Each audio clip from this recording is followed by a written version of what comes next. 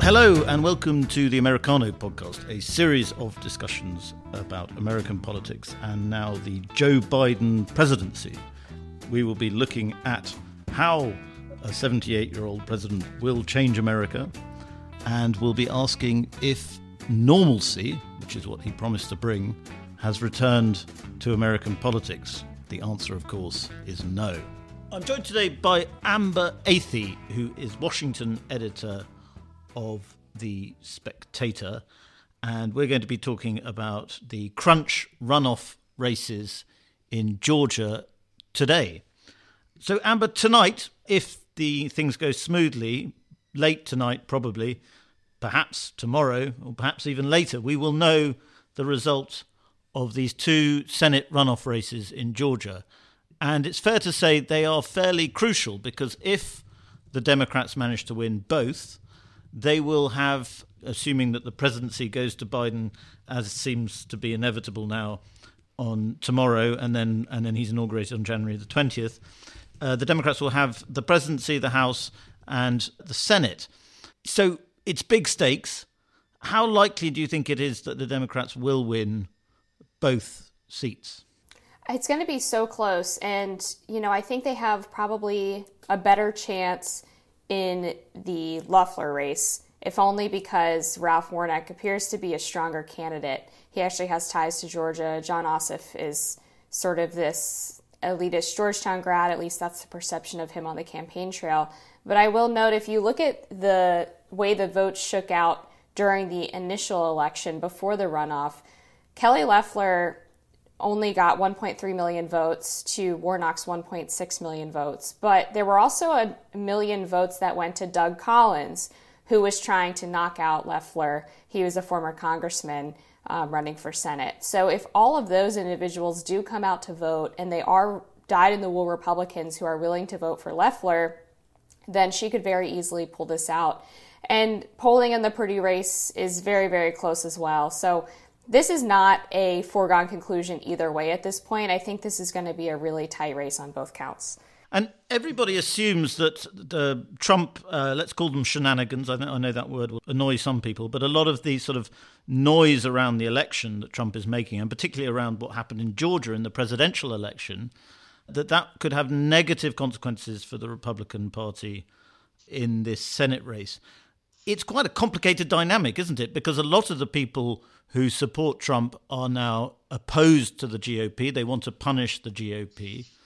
And at the same time, Trump will be mobilizing Democrats who will be angry that he's not accepting the result. It could go in lots of ways based on how Trump's behaving. Yeah, I think it's more complex than people are making it out to be. On the one hand, obviously, telling people that their vote didn't count in the presidential election is not going to make them feel very confident in going out to vote again in this runoff. So that could potentially lower turnout for Republicans who feel like, what's the point if people aren't going to fix the voter fraud that happened during the presidential election? I have no faith that my vote's going to count now.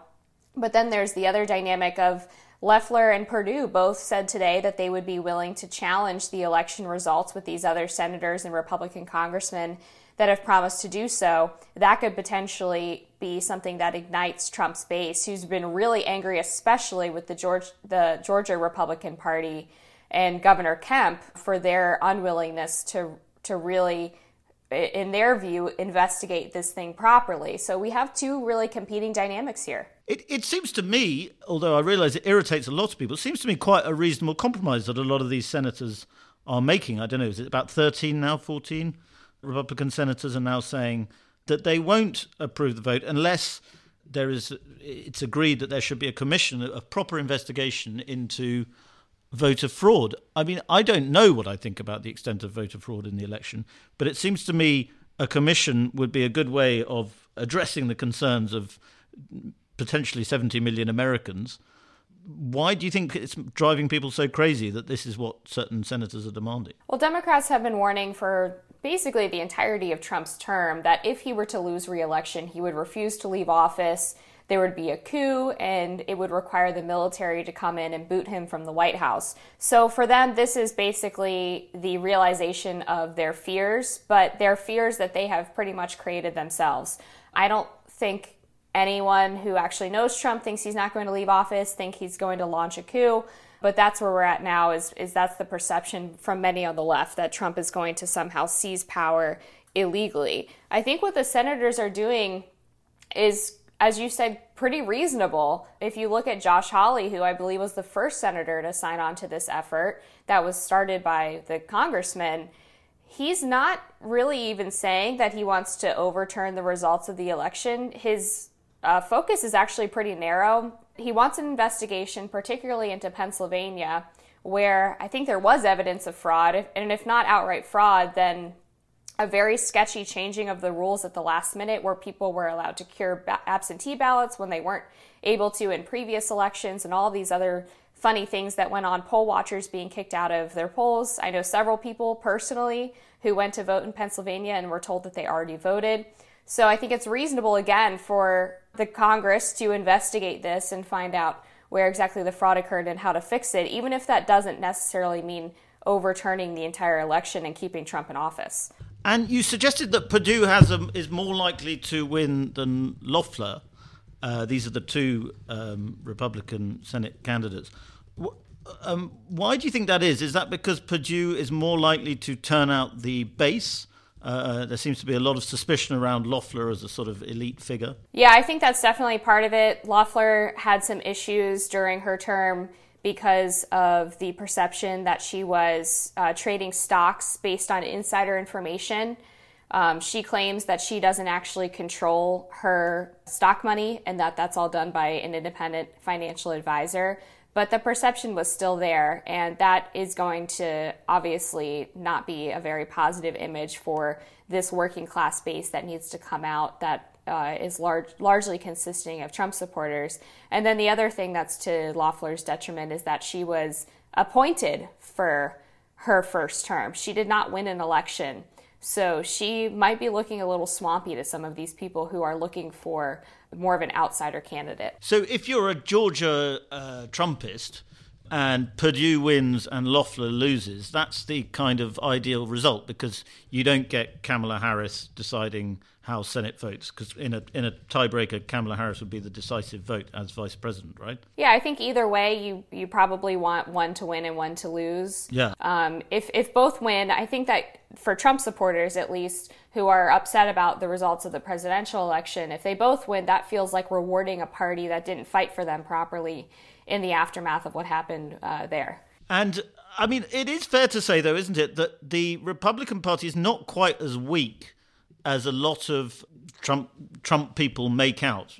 It's not as institutionally weak as a lot of Trump people make out. It does still have an organizational structure. It still has a lot of people who will turn out and vote Republican. I think there is this perception that without Trump, it's a dead beast. Yeah, I don't think that's right. But the question is the organizational structure of the Republican Party going to be able to keep these Trumpers on board? And that can happen without Trump, but the Republican Party has to be smart about how they handle things after Trump leaves, or if he ever leaves, so that these people don't feel like they were betrayed by the party. Because many of these people who I've spoken to, who are Trump supporters, who feel disappointed with the way the party has handled this, are more than willing to jump ship or just not vote at all. And I think the sort of canary in the coal mine for this happening is what's been going on with the viewership on Fox News.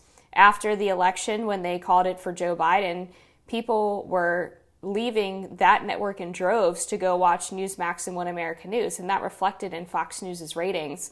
And they've been struggling to bring back that viewership.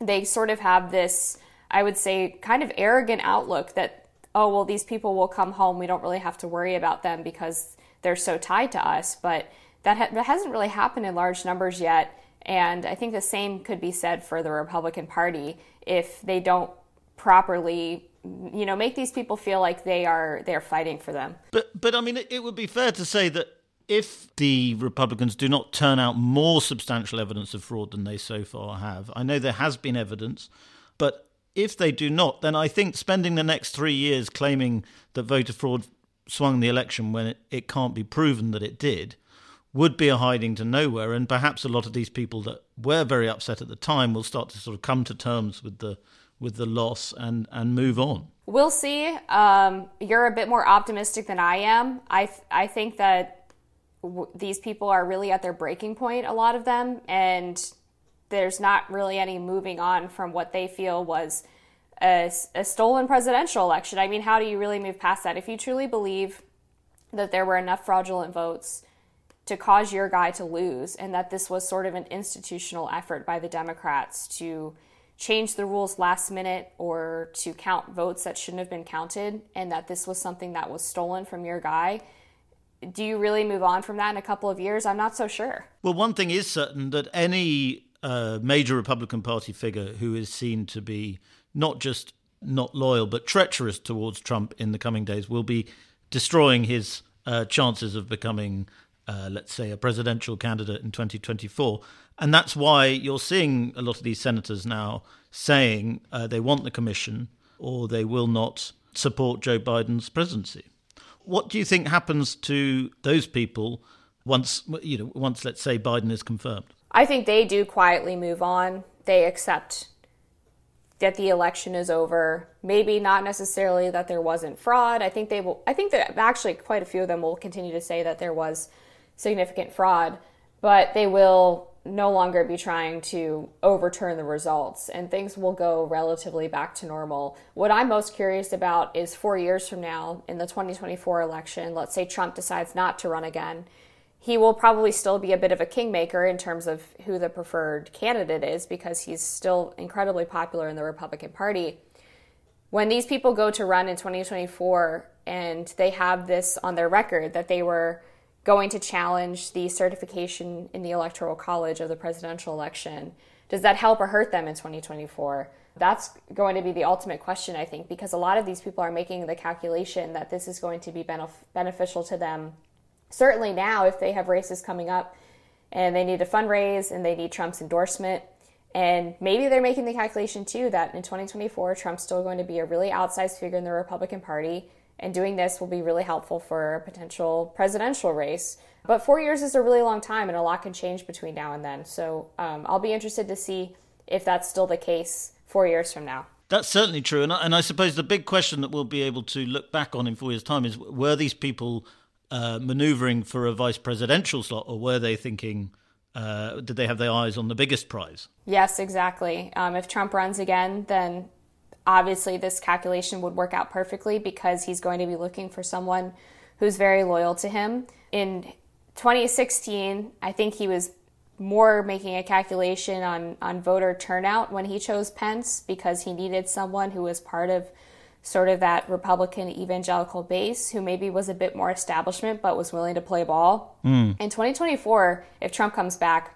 I have a feeling he'll be a bit more no holds barred, and he's going to be looking for someone who's willing to fight alongside him and be a bit more vocal. Speaking of Pence, I noticed that in, let's call it sort of Trump land, there's a lot of Judas talk about Pence already, that he's going to betray Trump, which is odd because, so far Pence, under quite a lot of pressure, has been amazingly loyal to Trump. And I don't think there's been any clear indication that he is going to betray his master. I don't think so either. And I kind of wonder what the benefit of Pence doing that would even be, because it seems unlikely at this point that he has many further political ambitions. I doubt that he's going to run for president. He might run for president in 2024. I haven't gotten the vibe from him that he's that interested in that. And it's not like he's going to go back to the Senate or Congress after being vice president. So, I mean, what would he betray Trump for? A cable news contract? I think Pence could do much better being a private citizen if he stands by Trump and is loyal to him than if he betrays him. There were reports today, it was actually started by Senator Chuck Grassley's office, where they suggested that Pence was not going to be present for the challenge on Thursday of the Electoral College results. And then Grassley's office quickly clarified after news reports saying that there was no indication that Pence wasn't going to be there, but that they were prepared in case he didn't show up. So it's all very weird. I'm sure that's going to make people feel a bit nervous as well about Pence's loyalty. But at this point, it seems like he's going to show up, and maybe Grassley's office just spoke a little bit out of turn. There's a lot of very weird manoeuvring going on, that's for sure. But presumably Pence can look at the example of Joe Biden as someone who was a loyal vice president who then reaped the rewards perhaps 4 years later than he might have wanted to at first. But Amber, I know you don't like getting dragged into making predictions, but I'm going to finally ask you to make a prediction about tonight. Will the Senate come tomorrow, if we have a result by tomorrow, will the Senate be split 50-50? Will it be 51-49, either Republican or Democrat? It can't be Republican or Democrat. 51-49 Republican, or will it be 48-52 Republican? Well, I do think that either way, it's not going to be split. My gut instinct is that if people turn out in certain ways, it'll be for both candidates, not just for one candidate. I don't think there's going to be really a split ticket. So you'll either see both Republicans win or both Democrats win. And I do think it's important to point out that we probably won't get results tonight because of the way that Georgia counts votes. They are not allowed to start counting absentee ballots or early votes until after the polls close on Election Day. The only thing that they're actually allowed to do is start processing absentee ballots, which basically means checking signatures. So this could very well be another presidential election night scenario where we're waiting a couple of days, if not a week, for results to come in. Yeah, I think we've got to all abandon this quaint notion that you get results of American elections within 48 hours. Yeah, it's quite a mess. Amber, thank you very much indeed. Let's speak soon. Thanks, Freddie. Thank you very much for listening. I hope you enjoyed that episode of Americano. And I'd like to encourage you all to give us your feedback, positive comments or constructive comments only, please, to podcast@spectator.co.uk and say anything you like there as long as it's reasonably polite.